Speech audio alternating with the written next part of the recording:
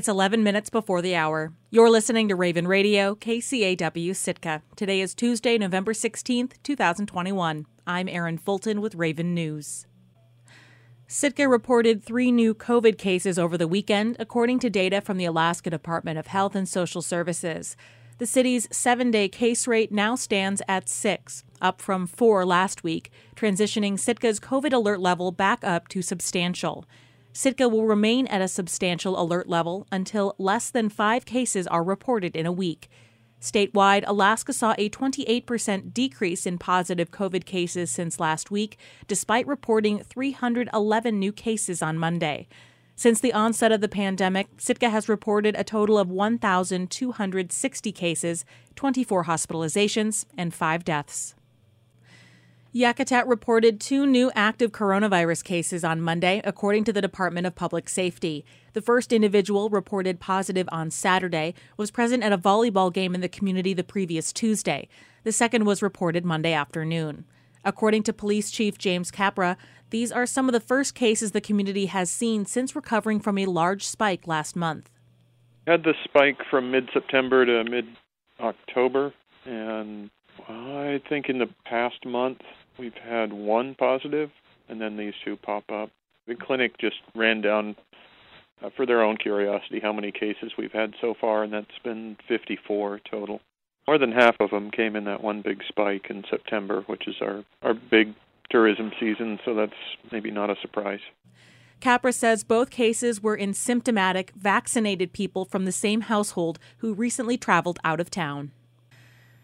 Yakutat's Village Corporation has postponed its annual board election while it confers with its attorneys over what it says are false accusations over its logging operations.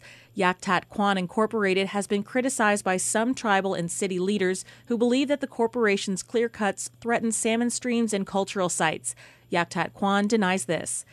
The Village Corporation was created in the 1970s by the landmark Alaska Native Claims Settlement Act, or ANCSA, and granted more than 20,000 acres to benefit shareholders with ties to the traditional Yakutat village. Its annual meeting was planned for this Saturday.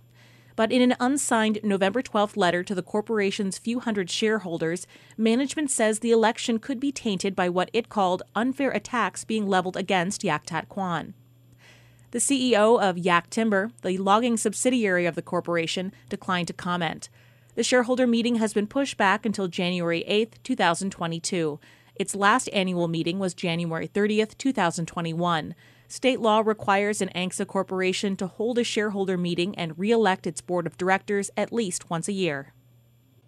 The U.S. Semi-Quincentennial Commission has asked Sitka for input on how to make the 250th anniversary of the United States more inclusive, and it may have come away with some good advice. America 250 is in the planning process of a multi-year celebration that will culminate on July 4th, 2026. Created by Congress, the organization is reaching out to communities across the country for ideas that will allow every American to take pride in the country's diverse heritage. Nicole Molly is the Senior Manager for National Community Partnerships for America 250. She presented to the Sitka Chamber of Commerce last week. Sitka, I'm here because I'm inspired to make this the most inclusive commemoration and celebrate that there is no single form of the American experience, but rather that we are a nation that celebrates the beauty of difference and finds unity across our diverse population. Molly appeared from Washington, D.C. with 2 of her colleagues who took turns outlining the specific goals of America 250. They wanted to hear from Sitkans about how to achieve them. Paul Kraft, Sitka campus director of the University of Alaska, said the community was already engaged in this work. I think Sitka is an amazing community, but it's not without its challenges, not without disagreements, not without different viewpoints, and sometimes the expression of those viewpoints is heated and loud and public. And so I think it's an opportunity, though, to host those conversations leading up to it. Chamber Executive Director Rachel Roy explained how Sitka had begun a process of reconciliation. She said that a balancing was taking place and that a Tlingit mourning ceremony was becoming an element of the community's traditional Alaska Day celebration, and that it was beautiful and empowering. Roy thought Sitka could be a template for other parts of the country. I think Sitka's work could be used and as an example for other communities that are trying to figure out how to navigate and move forward with those telling the other stories that aren't always kind of the front line, or how we've always told the story, I guess, is the other piece of it. Roy's observation struck a chord with America 250's engagement coordinator, Maricela Dominguez, who said this was what America 250 was created for. What we're really looking for is just, as you mentioned, those histories that aren't usually talked about and that really, really need to be talked about. Those people that have done exceptional work, and they need to be highlighted. They need to be put at the front line. And a lot of the times it's, things that people don't even know about. There's articles that I've read and I'm like, oh, I would have liked history a lot sooner if I read this. To connect with the America 250 Project, otherwise known as the U.S. Semi-Quincentennial Commission, look for a link on our website, kcaw.org. You can also find a link to the Sitka Chamber of Commerce Facebook page where you can listen to the full presentation. The next installment in the Sitka Chamber's Fall Speaker Series will be at noon this Wednesday, November 17th, and will feature the Sitka Community Land Trust. Online videos were buffering endlessly for many internet customers in Ketchikan on Sunday, as KRBD's Eric Stone reports. A mishap involving a rogue Canadian dump truck and a fiber optic cable, coupled with storms in British Columbia, have hampered Ketchikan's primary connection to the internet. The problems began after a Canadian dump truck reportedly plowed into a fiber optic cable Sunday night, damaging the 90-mile undersea link that feeds digital information into southern southeast Alaska. That slowed much of Ketchikan's internet access to a crawl as technicians worked through the night and into Monday afternoon to repair the damaged line. Ketchikan Public Utilities telecom manager Ed Cushing says alarms started ringing around 9 p.m. Sunday, and technicians started troubleshooting alongside their Canadian counterparts. After an hour and a half or so of process of elimination, the folks on the Prince Rupert end discovered that a dump truck, of all things, had torn down a fiber optic cable, an aerial fiber optic cable, which severed our connection to the world. The collision reportedly occurred on Digby Island, just 2 miles from Prince Rupert. Crews reportedly fixed the severed cable Monday afternoon, and that's the good news, Cushing says.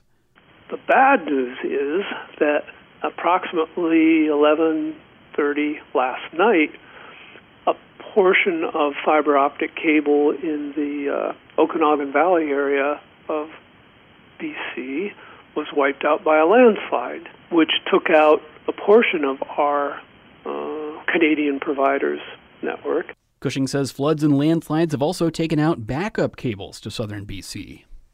Adding insult to injury, there are a number of network outages in the greater Vancouver area where all these various and sundry terrestrial fibers meet that have effectively brought most of the internet service in northern BC to a grinding halt. As of Monday evening, Cushing says there aren't reliable estimates as to when service might be fully restored.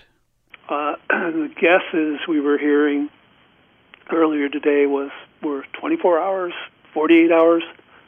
We just don't know. With KPU's main connection to the outside world cut off, traffic slowed to a crawl as the telecom company pushed traffic onto backup systems. Cushing says that means streaming video services like Hulu and HBO Max likely won't work for most customers. But not all streaming services have been affected. Cushing says Netflix should still work, thanks to a pair of servers at KPU's central office that host most of the provider's library. As of Monday evening, Cushing says KPU is working to expand the amount of traffic it can send on undersea cables that run directly from Alaska to Seattle. That would end the slowdown. In the meantime, might be a good night to read an ebook or a regular book. The outage hasn't affected cellular data networks or GCI customers. Reporting in Ketchikan, I'm Eric Stone. Taking a look at the community calendar. The Herring Protectors host a virtual screening of Ya'awuni, Respect for All Things, and a panel discussion on how to write comments to the Board of Fish in support of herring at 5:30 p.m. today on Facebook Live. For more information, follow the Herring Protectors on Facebook. For an event link, follow the community calendar posting. On Tuesday, November 16th at 5:30 p.m., Sitka Public Library will host a free Zoom event for all celebrating the release of Whispering Alaska by local author Brendan Jones and illustrated by Rebecca Polson. To register, email margot.o'connell@cityofsitka.org or call 907-747-4020. Sitka Tribe of Alaska's Kaiyani Commission holds its annual meeting at 6:30 p.m. today via Zoom. The election to fill 3 tribal citizen seats and 1 at-large seat are on the agenda. The public is invited. For more information regarding the meeting, email jeff.feldpausch@sitkatribe-nsn.gov or call 907-747-7469. I'm Erin Fulton, and this has been Raven News.